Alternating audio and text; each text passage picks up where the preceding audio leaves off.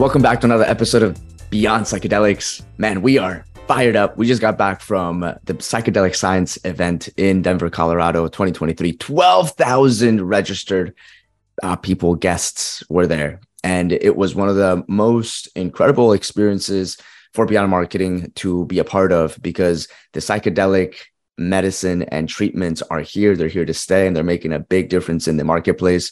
Dr. Curran, what was your perspective being at the conference? Man, what an event. I mean, to say that I was tripping, I'm not trying to insinuate that I was under the influence of anything, but I kind of felt like I was, man. Wow. I mean, 12,000 people, the attendees, the exhibitors, the speakers. There was such a collective mindset of people that are coming into this realm.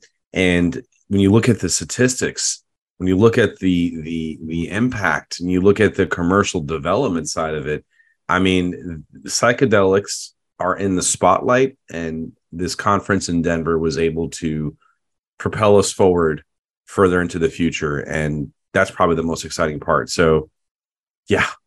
Wow. Yeah. And it's true, because the future's here. Like, here we are 10 years ago. This would have never been possible.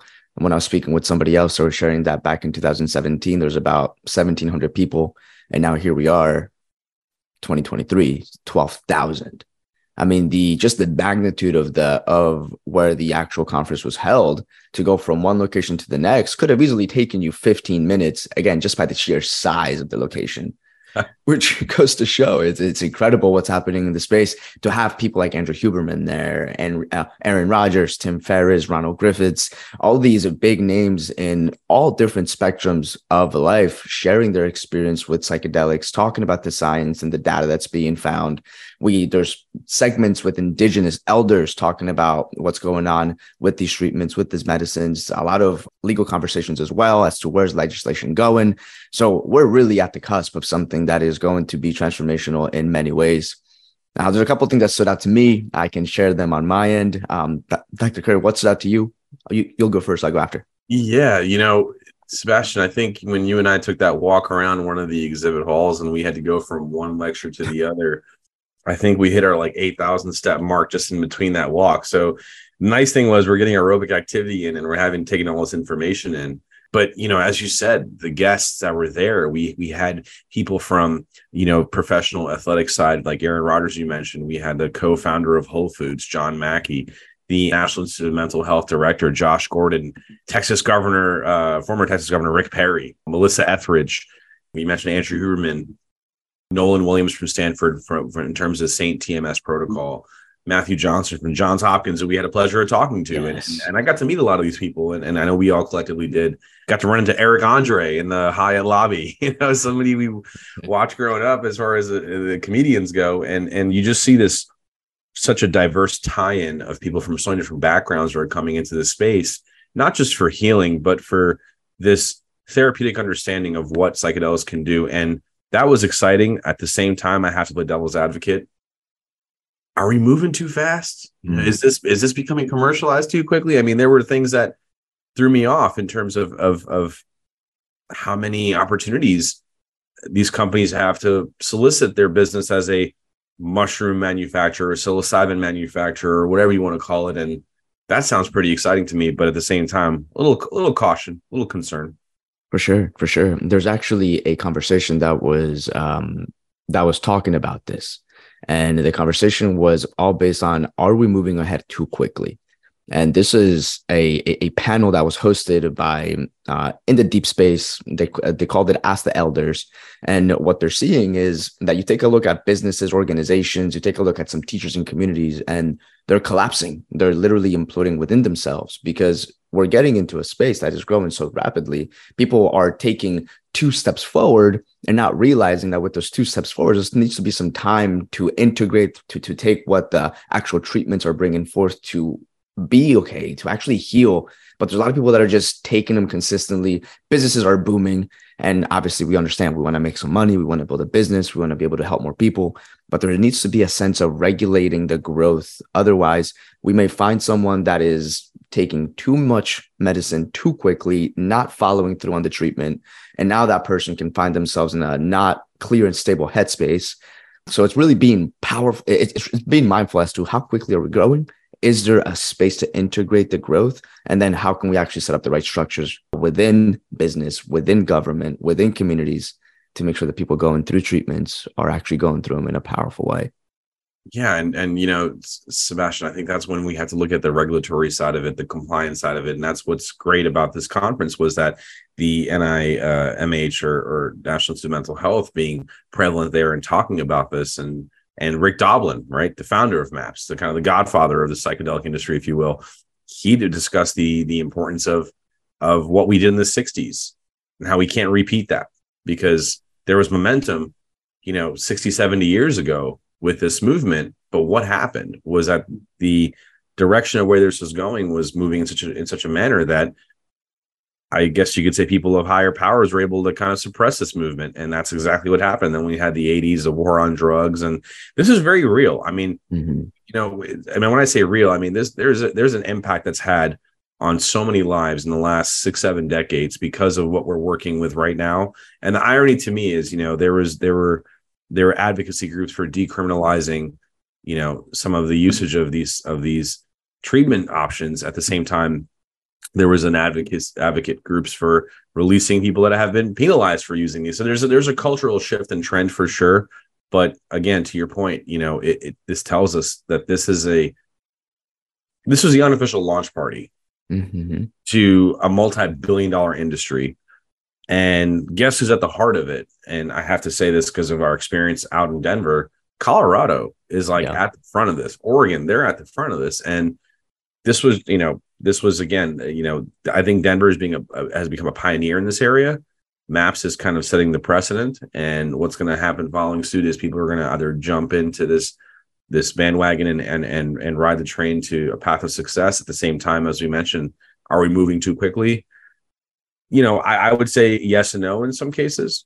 There are some companies that I feel like are just trying to make a maximal profit and not really seeing the small and steady growth that can occur with this in a very natural sense. So that's something that I think would be considered. But again, I mean, there were 5 days. There's so much to take in. Where do we even start? Yeah. Yeah. You know, and it's cool because like in a space like this where the way that it shows up for me and being on the marketing, sales, business side of it all is on the business side. It's like we're putting 2 bricks down and realizing, okay, maybe this one wasn't the best one to go there. So now let's replace with that one. And I was also speaking with a couple of other medical professionals that were there as well, some investors that were there as well. And I gave them that sentiment and they're like, you know, it's an interesting way to put it because they felt something very similar. This is literally something like this, to your point, Karen, was done in the past, but it wasn't really done in an efficient way. So now it's like, how can we do what worked last time? And how can we prevent what didn't work last time? Sure. And one of the things when it comes to policy that some people are really getting ahead of is how do we make sure that the people with the most resources aren't the only ones that win, which is typically what happens. The people with the most resources, whether it's money, whether it's connections and networks, those are the ones that are able to have the biggest influence. And these kind of treatment modalities and options, how can we prevent that from happening so that it gives the majority of the population a good availability? You make a great point. And, you know, let's get into the brass tacks of it. If you think about the reality of statistical metrics that we have when it comes to our populations that have been exposed to these types of treatment options, just looking at, you know, marijuana, for example, let's just talk about cannabis. Let's start with that. The nuance of the public perspective it had and, you know, the cultural shift that's happened there. There's already been a number of lives that have been impacted in a negative way because of incarceration and things like that. And that's happened with psychedelics too. So again, we look at the people that are there at this conference, their backgrounds, their interests in this, and we say, man, there's a large number of people that have been suffering because of their choices to get involved with psychedelics and healing with these medicines. And in reality, now I'm grateful that we're able to, you know, be able to have the capacity to use these treatments. But, you know, I feel for those that in the past have been persecuted or have lost their livelihood, in my opinion. I think that's happened to a lot of people. as well. But the science of psychedelics is expanding, and that's what's nice about this, that the scientific research and the effects in the brain and the potential therapeutic applications, we're understanding a better grasp on how all this is working. There's new insights, there's new studies, there's studies looking into harm reduction, which is huge. I think when we look at the efficacy of using psilocybin for addiction, which we had a chance to talk to Matthew Johnson from Johns Hopkins about this, and he's pioneered, and he had a grant to look into this more in depth. And even in his studies with MDMA, there's such an emphasis on harm reduction in certain socioeconomic capacities that this makes these types of treatments much more viable and practical at this point. The question I have is, are pharmaceutical companies going to come in there and say, great, we have something that works, let's charge $1,000 for a pill? And that's already happening. Yeah. So it's like, damn, we're doing so great. We're getting somewhere. And now we're going to, screw the normal Joe, who wants to get help. And that's a concern of mine too. So yeah, I digress. No, it's no digression, because again, it comes back down to, how do we regulate this? How do we regulate the business? How to regulate the marketplace? How to regulate the all the necessary clinical trials that need to be done to ensure that we have the necessary data? So there's so many different avenues and aspects in which, still, again, this is a growing industry. While psychedelics have been around for a very long time, now in a mainstream context, this is, 10 years, maybe. It's really more like 3, 4 when it comes to actually the majority of people. My mom, for example, we were talking the other day, and she has been dealing with she's doing great now, but after my father passed away, there was some time where she was feeling with some deep depression, and we spoke about ketamine. And at first she's like, ketamine? She's like, that's a drug. There was no way I'd ever do anything like that. Well, fast forward a few months, her therapist actually invited her to check out ketamine infusion treatment. And again, this is coming from a woman in Colombia, because her therapist is in Colombia. She does everything remote with her. And it really took me by surprise. Here's somebody in Colombia talking about ketamine treatment to my mom in the United States, and my mom being open to it. Yeah. It's like, all this to say, this is there's so much potential, and it's still so new. Now, how can we as professionals in the industry really support in making sure that the right actions are being taken to ensure that, again, this is built up in the most powerful way? That's so interesting. You mentioned ketamine to her, and she's like, I don't know, but her therapist in Colombia says it. It's like, all right, let's do it, which fair enough. That's yep. a provider. I get that. That's unique. You said about somebody from Colombia mentioning that, because just this week, I think this is kind of how the powers above that make certain decisions on how things pan out. I don't want to say there's any conspiracies here, but I just find it ironic that in the same week we have this conference in Denver for MAPS with psychedelics. The same week we have the FDA come out with draft guidelines for psychedelic studies. And that same week following, Australia legalizes psychedelic treatment. And internationally speaking, if that's the case, that's exciting. For sure. Because usually it's the US setting the precedent. I'm proud to be American. I will say we do set down our feet, and we set the path for others to follow. But in this situation, there's a collective understanding. It's not just the US. There's many other countries that are being objective to other forms of treatment. And because these treatments that we're talking about are Southern and Eastern medicine. Mm-hmm. And that's a whole different conversation. Being an Indian guy, I don't want to talk about culture appropriation, because when I was at this conference, man, I had flashbacks of going to the Hindu temple. I'm like, man, is that Lord Shiva?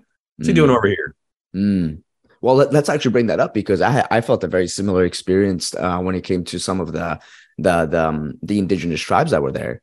Because again, we're talking these treatments have been around for a very long time, and now we're appropriating what's been grown in nature and completely forgetting the roots of them. There's actually, I'm not sure if you caught it, but at the very last day when they were doing an expo of Prescription X, which is Rick Doblin's documentary, there was a group of indigenous people that stood up and protested for it. I saw that. I didn't get to. I saw it on video. I didn't get to see it in person. Yeah, not in person myself either, but through video and just catching up on the news. And it was beautiful, because Rick didn't negate them. No, he actually invited them on stage. And the conversation that ensued and what they were sharing was actually huge, because again, they're talking about what they used to do naturally and ceremonially within their tribes. Now they're not able to because they don't have the ability anymore. What they used to be able to buy for a very small amount of money now costs them a whole lot of money. And it has nothing to do with what they did or didn't do. It's everything to do with the way in which right now the marketplace is taking this on. So again, to your point, like you're not wrong. You see Lord Shiva, like that's what? And yeah, for me too, indigenous tribes coming in and saying, hey, what's going on here? How can we make sure that this is actually, in a way, not overdone? But so your background being Colombian, right? Yes, sir. So it would be safe to say that your ancestors probably used these medicinal avenues, as did mine. And here we are, 2023, going through all of the growth of society. Now we're like, oh man, this is what our ancestors have been using for years. If you think about in Indian culture, we douse our food in turmeric. Anybody listening out there, if you use turmeric, you know what I'm talking about. If you're Indian, you know what I'm talking about. Your teeth, your fingernails, your bowls, you have a white shirt, you're done. That you get the stain there, it's over. It's a wrap. But turmeric, anti-inflammatory, one of the strongest anti-inflammatories out there. But what has the pharmaceutical industry done? We've put out certain medications like acetaminophen, ibuprofen that are antipyretics, anti-inflammatories. And when I was growing up, my grandmother was like, here, have a tablespoon of this. It was disgusting. Man, did I feel good. And there was no impact on my liver. So our ancestors knew something back then. We're trying to bring that up now. And Rick Doblin brings these protesters on stage to say their piece because there is a valid conversation there. Yeah. Hold on a second. We knew this worked. We have more scientific evidence behind it. But should we now be more inclusive and incorporate the cultures that have been at the forefront of this? I think that's a huge, huge thing to consider. Absolutely. Yeah. And you pointed to it earlier. You had an opportunity to connect with Dr. Matt Johnson from Johns Hopkins. He's really renowned, one of the most published scientists on human effects of psychedelics. So with that conversation, why don't we go ahead and check it out, listen to it. All right. Karen here with Beyond Marketing, Medical Director here at Beyond Marketing. Today I am sitting with Dr. Matthew Johnson, Professor of Psychiatry and Behavioral Sciences at Johns Hopkins University. Dr. Johnson is one of the foremost leaders in the psychedelic and ketamine research space. So definitely want to talk to more about some of the conversation we have today, but let's get right into it, Dr. Johnson. So you recently stated something that really stood out to me, and I wanted to ask you more about that. You discussed how the range of psychedelics can go even further as preventive medicine, making this a profound impact on human consciousness. So I'd like to ask, how would you measure where we are in that journey as far as the psychedelic movement going in that direction? In terms of altering human consciousness? As preventive care, if you will. As preventative care. Oh, okay, I got you. Yeah, you talked about something about that in the past, and it kind of stood out to me as one of the things we looked into. Yeah. These are hard things to study, but the use of psychedelics as preventative measures, like for example, does having an experience on a psychedelic prevent the development of PTSD for a trauma that you may encounter 5 years from now? Right. Long after rather than the psychedelic use being after the trauma. Right. That's really difficult to study because you need so many people to kind of prove the point, because not everyone is. We hope none of the people are going to have a traumatic experience, and so you need to have studies with far more people than will eventually even have the problem to be corrected. So it's very difficult, but I can imagine a future. I think I was at a meeting talking a bit about this where, I could imagine the FDA's role evolving. Yeah. And now it's like exclusively focused on fixing diseases, fixing disorders. But when we look broadly, there's many more questions that don't fit into that. Sure. Like, prevention of future mental health problems. Sure. And also just optimization. So regardless of whether you're meeting any threshold for having a disorder, right, you can still be higher functioning. Right. Be more well-adjusted. Right. Be less, more overly anxious. Sure. Well, that's a great way to look at it. And I think the idea is to have an encompassed level of preventive care, not just physically speaking, but mentally speaking. And if psychedelics can become a part of that in terms of an overall workup, it would be a great consideration. So I appreciate your answer on that. So to touch on your research, it's been a catalyst for our understanding of psychedelic medicine. So what is your take on the outpatient ketamine space? Because we deal with a lot of clients who are in that space, and the questions we come up with are, what are providers doing right? What are they doing wrong? So if you had to answer that question from your perspective, from what you've seen, what are ketamine providers in the outpatient space doing correctly, or what are they doing incorrectly, if you have any insight on that? There's just so much variability that goes on. And so I think to optimize the effectiveness of psychedelic therapy in general, whether we're talking about ketamine or another substance, you want to have that really strong rapport between the therapist and the patient. Right. You want to make sure the person is prepared for how they're going to feel during the session. You can't know exactly, but do the best you can to prepare for the experience. Sure. And discuss the experience afterwards. A lot of times that doesn't happen with ketamine, and sometimes it happens to a minimal level. I think that the more that you have those elements, the more you're both keeping it safe, but also increasing the chances that it will work, maximizing efficacy. So in a way, you're saying that the patient education provides this patient confidence to be committed to treatment, and at the same time have a better understanding of what's taking place. And in terms of the information we provide to the patient, sometimes it can be very minimal in nature and more of a basic intake, and not really guiding the patient in the right direction, because the patient's calling you for treatment and they're asking what's best for them, not I want to do ketamine, right? And it becomes this kind of Pandora's box that gets open. So I appreciate the answer. Thank you. So my last question for you is, with the growth of concierge psychiatric treatment centers, or companies, if you will, in offices around the country, what support structures do you see that could be in place before, during, and after a patient's treatment?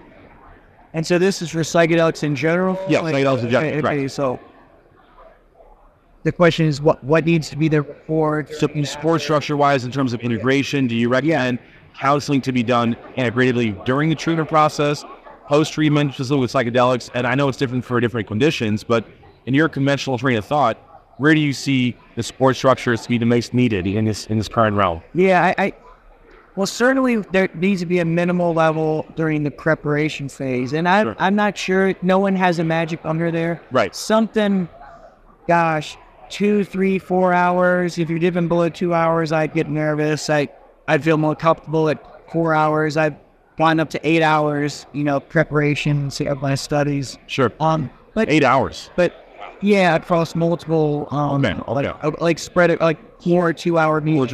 Like, for example, in preparation to quit smoking and to take psilocybin to quit smoking. But to answer your question, I think the biggest thing we need to improve upon is the integration phase. Right. I think we could probably be getting a lot more mileage if we tried different things during by integration, I mean after meetings with the therapist, after the session day, with the psilocybin experience day. And you talk about the addiction side of things in smoking. I know with your data and your studies correlation with that and how profound that is, do you feel like the addiction industry is going to take a bit of a more proactive charge with integrative counseling rather than the conventional treatment of patches and other medications? Do you see that integrative counseling is more useful in the addiction treatment setting as well?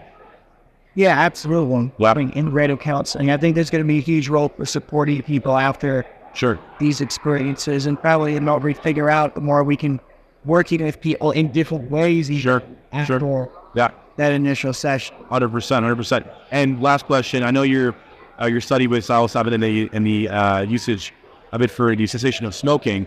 Any updates, any progress that you could share with us in terms of where you're at with that? I know that you have some great literature there, but anything that's come out in the recent couple of months? We recently conducted our last 6-month follow-up session in our current randomized trial of psilocybin prescription cessation. So wonderful. Hopefully be on the lookout for a new publication. In the next 6 months. Hopefully as soon as Sure. But within the next half year or so. Yeah, there's no pressure or rush, right? No, I understand. I appreciate that. We should, and we're also nearly beginning your treatment of our NIH-funded study following that. It was a multi-site study, a double-blind study for psilocybin for smoking cessation. So the data is a little more wider based in terms of patient enrollment and numbers, sample size, all that. Exactly. See how really robust this is. work in different treatment settings, different revivals. That's really exciting to hear. Well, I appreciate your efforts, and again, thank you for what you're doing for the field. We're very grateful, and more importantly, thank you for taking the time today to talk to us. Thank you, Dr. Johnson. My pleasure. Appreciate you guys. Thank you. One thing that stood out to me was and just by the way, how cool is that? Dr. Matt Johnson has been in the space for he's one of the OGs when it comes to less work. Than 2 decades, I would say, a little less than 2 decades. The man's impact is profound. He's up there with your Andrew Hubermans, your Robin Carter Harris's, your Nolan Williams, your Lex Friedman's. He's in that realm in terms of somebody who has a huge impact and influence on how we look at the conventional scope of psychedelics. Thanks to him, psilocybin and addiction treatment is going to be groundbreaking. Thanks to him, MDMA is getting a lot of support in a conventional sense. So, yeah, it was really cool. And to be honest with you, I appreciate him talking to us, because afterwards we had concluded the interview. I mean, he looked exhausted. I think he had been traveling for 15 hours. So yeah, it's like, man, thank you for doing this interview, but you look tired. He's like, I am. He's like, all right, well, it's time to get some rest, But yeah, what a guy. Yeah, so good. One of the key things that stood out to me was his focus on integration. It's one of this. I like, this is something that keeps coming up in conversation between us, Karen, and everybody that was also there. The importance of what's being done post-treatment. What are people doing at home? What kind of support are they getting? Are they following through? Because the medicine itself is the starting point. The treatment itself is what follows. Well, I think we have to think about it the same way when you look at anything else in healthcare or in your physical and mental realm. It's not just taking a medication and calling it a day with psychedelics, because there is such a neurogenesis taking place, because you're modulating neurotransmitter traffic. I mean, we're not just doing something that's very minimally invasive. We are changing brain chemistry. If that's occurring, what are we doing to help that processing? In artificial intelligence, we talk about this term NLP, right? Natural language processing. There's this natural human processing that I call NHP for us as humans that we have. And that starts to be altered, if you will. And when you have somebody working with you on behavioral activation, radical acceptance, emotional regulation, interpersonal effectiveness, these are CBT and DBT skills that can be applied because you're able to function better. Then these treatments become so much more valuable. That's the exciting part to me.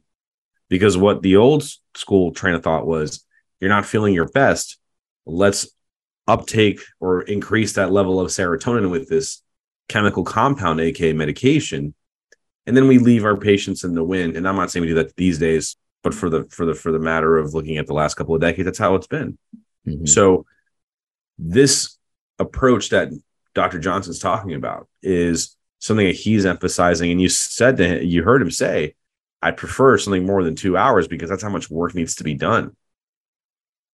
And a lot of the trauma that is being addressed with psychedelics isn't being addressed by it being wiped out. It's not what's happening. It's being brought to the forefront to attack head on. But you have the tools and the power and the conviction to do so. And that's why integration is so important with the psychedelic movement. We don't want people dosing themselves, microdosing, macrodosing, without any type of structural support. And I know we have to keep saying that. We keep saying that all the time when we talk, Sebastian, but we have to, because what's going to happen is you're going to have a large number of people that are going to abuse this. And that is legitimately going to happen. That's a concern, but we want to advocate for as much education about this as we can. For sure. And I see it as our responsibility. I mean, we take a look at something so simple as tobacco that has been used by native cultures for a very long time as a useful medicine. Now, for the majority of people, causes cancer.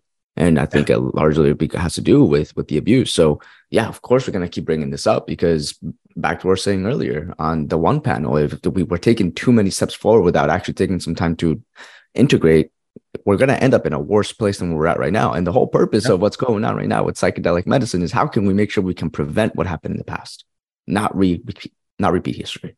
There's this romanticism of medicine that we keep, having around society. The truth is, as you mentioned, tobacco. Guess who was advertising tobacco back in the 60s? It was the doctors. we're in the white coat with the cigarette, right? Like that's what we were doing. So I think we have to question what is put in front of us. We have to take the advice in the right way. And again, when we talk about how we look at psychedelics from an integrative standpoint, I'm literally trying to say we have to look beyond psychedelics. See what I did there? I'm just kidding. That's great. Yeah. I had to throw it in there, right? But that's what we have to do. That's why this segment, this show is called Beyond Psychedelics, because we're trying to look beyond the scope of what we're talking about specifically and what circumvents around that process. Amazing.